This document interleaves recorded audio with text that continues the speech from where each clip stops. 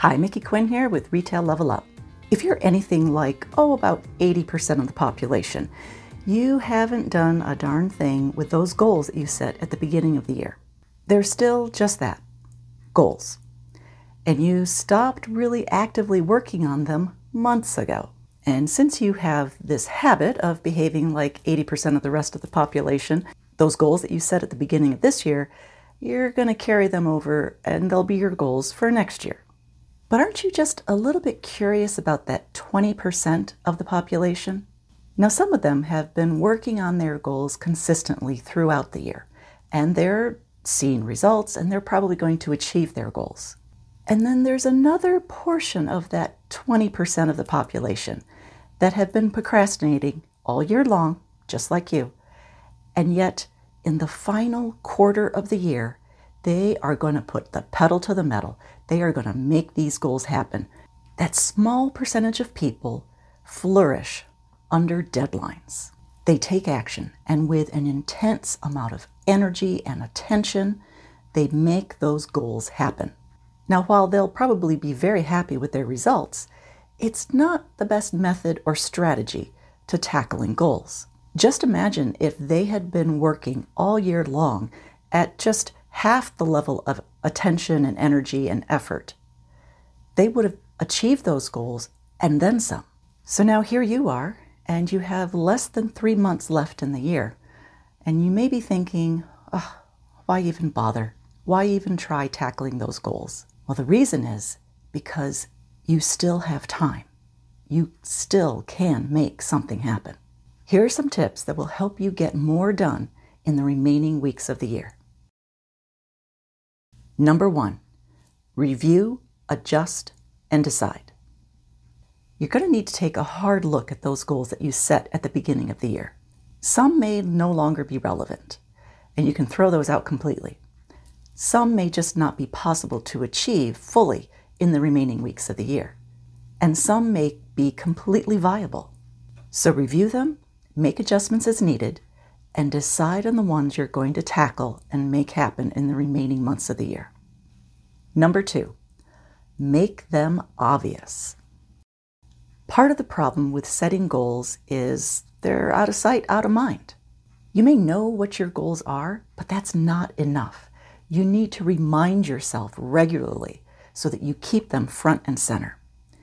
Write your goals down and then make copies and plaster them all over your house and in your office so that you can't avoid them.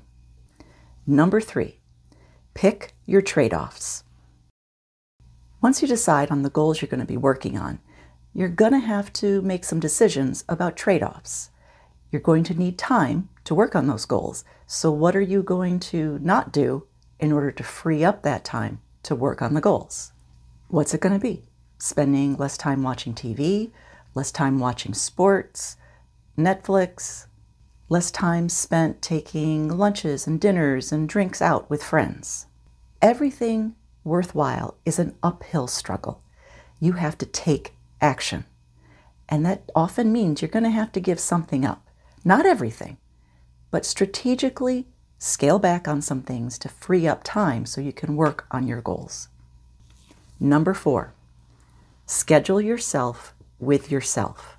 When you schedule a meeting with someone else, you add it to your calendar and then you show up, right?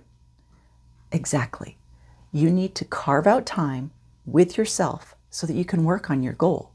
You need to give that time that you've dedicated to work on your goal the same respect and accountability that you would if you were meeting with someone else.